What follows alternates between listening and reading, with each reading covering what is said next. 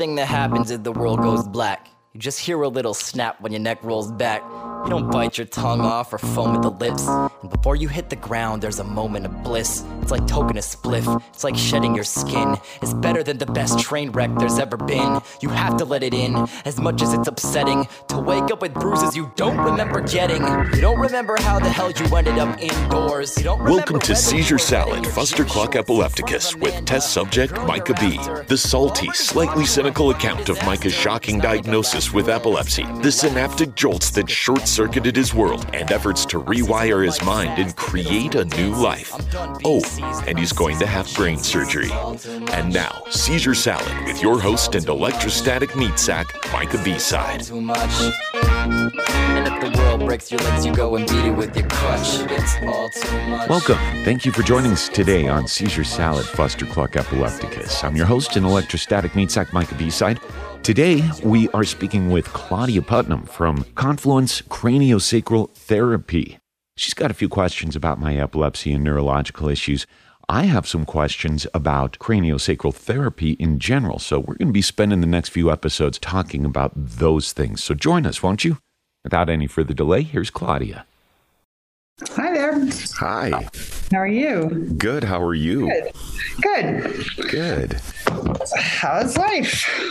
It's been interesting, quite a challenge lately. Really? Well, you know, a lot of shifts and a lot of experimental stuff, of course, going on. We're still in discovery phase for my epilepsy and procedures and stuff. Yeah, missing bits and pieces of time from the past 2-3 weeks. That's always a challenge. Yeah. You know, for somebody who kind of prided himself on a sharp memory, it's humbling. It's got to be kind of grief-inducing, and not to mention anxiety. And it's a process coming to terms with a long-term chronic illness. You know, it redefines your whole life, and Right. It's a mixed bag, actually, to tell you the truth, too. It's really a mixed bag. It explains a lot of things from the past, the misdiagnoses, the why can't you get this done, or why can't you focus, or, things like that. It explains a lot.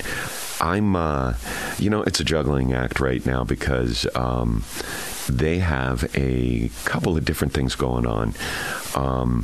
The epilepsy, it is genetic. My neurosurgeon is definitely, like, he was spot on.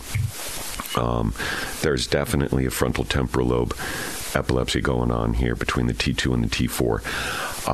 But because went my entire life undiagnosed or misdiagnosed, combined with a lot of the childhood trauma I went through, it likely developed NES. I probably developed non-epileptic seizures from that. There's always that possibility. And what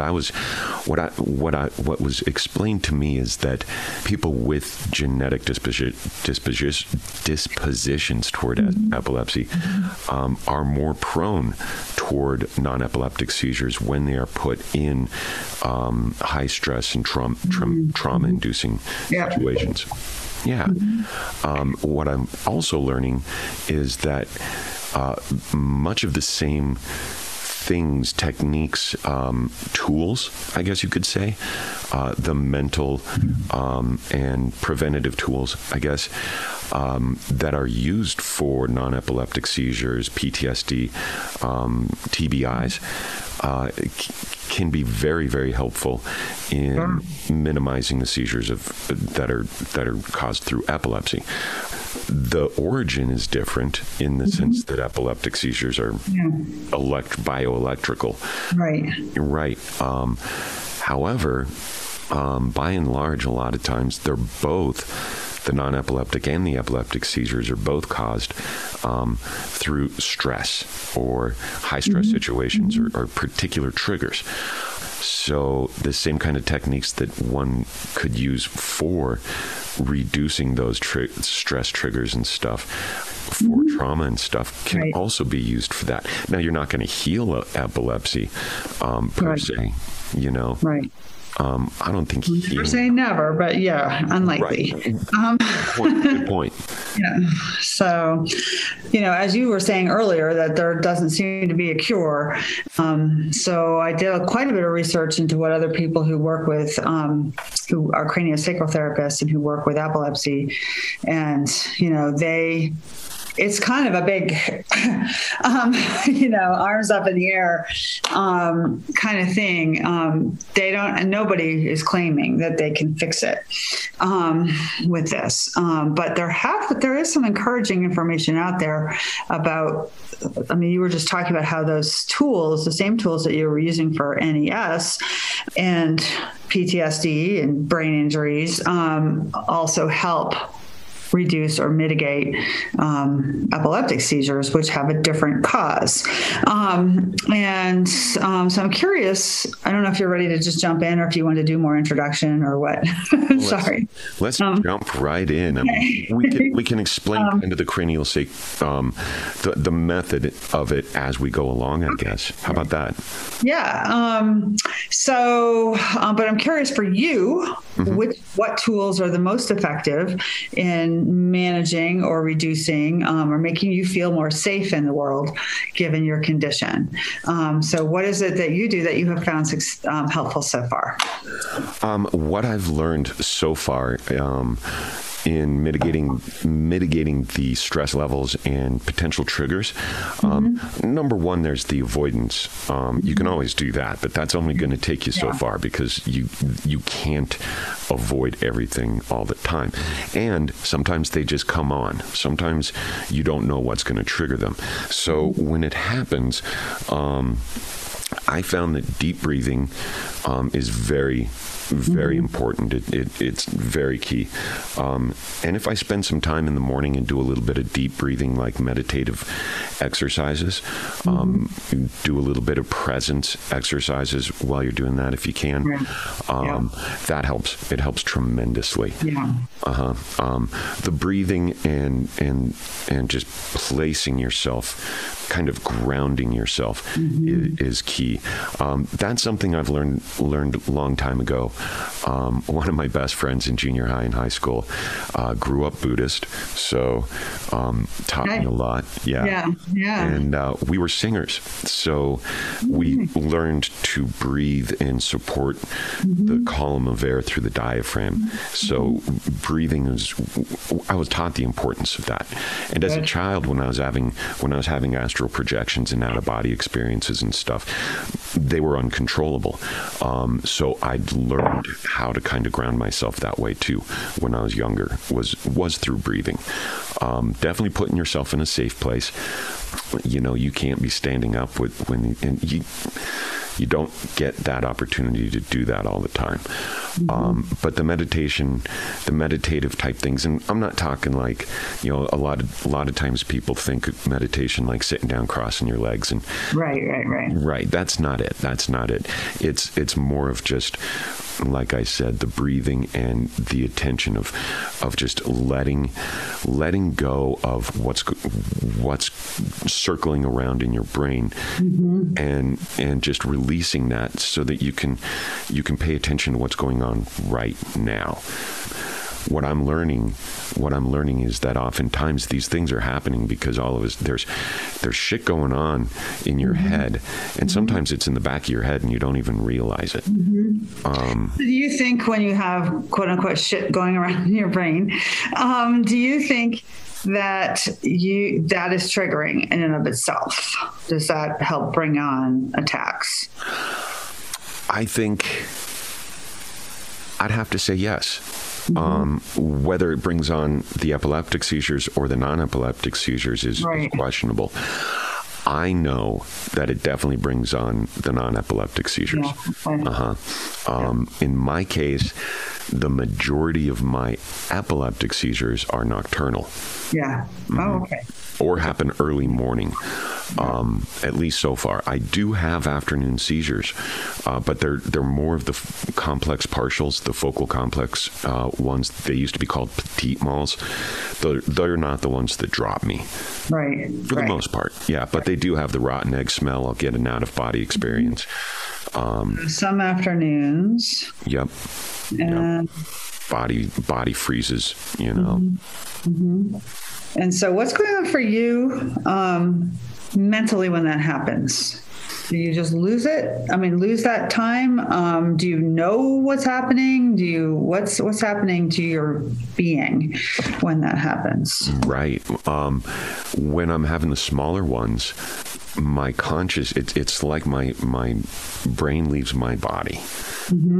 My consciousness, my sense of self separates from the body. The body is paralyzed, feels like it shrinks back into wherever it is, the chair, or be it the bed, the chair, or wherever it is, you know. It's I sometimes call it balloon head, because it just feels like I did a little research on FNS, functional neurological disorders, and the interoceptive network, you know, the input to your body reaches right in there into the insula of the brain. And when that separates, your brain is essentially in a sensory deprivation chamber, because it's locked inside of this dark little chamber inside your skull. And that's what happens. Oftentimes that's what happens, whether it's electrically triggered or whether it's triggered by something else. So it starts, just to clarify. Go ahead. It starts with a sensory thing, like a smell that may not be a smell that seems to be related to what's around you, but some kind of sensory communication. And then when you're in the seizure, you don't have any sensory input? No. I get tingling sometimes in my fingertips, and that's the beginning of it. But once the tingling will happen, and then all my senses are gone. Vision. But it's more of a hallucinatory thing. It's like my brain is making things up. Okay. Because it doesn't have that input anymore. Right. So interesting. Okay. Yeah. It's replaying the last thing. It's replaying the last thing it saw. Yeah. And if they're big enough, if they're intense enough, I will forget anywhere from like 10 minutes to a day before it happens. When I have big seizures, the grand mals, I'll forget days. When this first kicked in, when it fully developed back in April and May of 2019, I can't remember the majority of April through June of that year. Yeah. Wow. I just don't remember. People remind me of stuff, and I'm like, really? I did that? So tell me, you forget the time beforehand. Do you forget the seizure itself? If they're big enough, yes. Yeah. Okay. Interesting. So emotionally and afterwards, I know there's usually some kind of scrambling that goes on physically, like you're mentally rather, just, your brain is like, for a while. How long does that typically last for you? Smaller ones, it's usually an afternoon, take a nap or something, or take a shower, and it kind of, I can work myself through it. Big ones, it'll take a couple of days, 2-3 days sometimes to kind of recuperate. They're intense. Imagine a 10-hour hallucinatory, like psychedelic trip, but crammed into 30 seconds. Not that any of us knows what a 10-hour hallucinatory trip is. I wouldn't know. But no, the intensity, the electrical discharge and intensity of these things, whether it's epilepsy or not, and the physicality of them when they're the big ones, your body is freezing, jerking, and convulsing in there's so much energy going through. It's like you just ran a marathon, but you did it in like a minute and a half. Right. Yeah. How long do the grand mal seizures last? I think the longest one lasted 5 minutes. Kill bills. This is to my sick kids. Time to flip this shit. Depakote, Adderall, Ritalin, Pixie sticks. I don't give a f what you're riding to the setting sun. Use it as a weapon when it's said and done. All all too much. Seizure Salad, Fuster Cluck Epilepticus is produced and hosted by Micah Ball. The song Seizure Boy, courtesy of Watsky and used with permission. Find more great music and poetry on his website, georgewatsky.com. Original logo painting by Brent Olson of Olson Studios. High-resolution MRI image of Micah's brain provided by the Rockstar Lab techs at UC Health Neurology in Denver. Follow our podcast, like our Facebook page. Whatever floats your boat, just keep listening. And join us again soon for another episode of Seizure Salad. Until then, unexpect the expected, and remember that it's all in your head.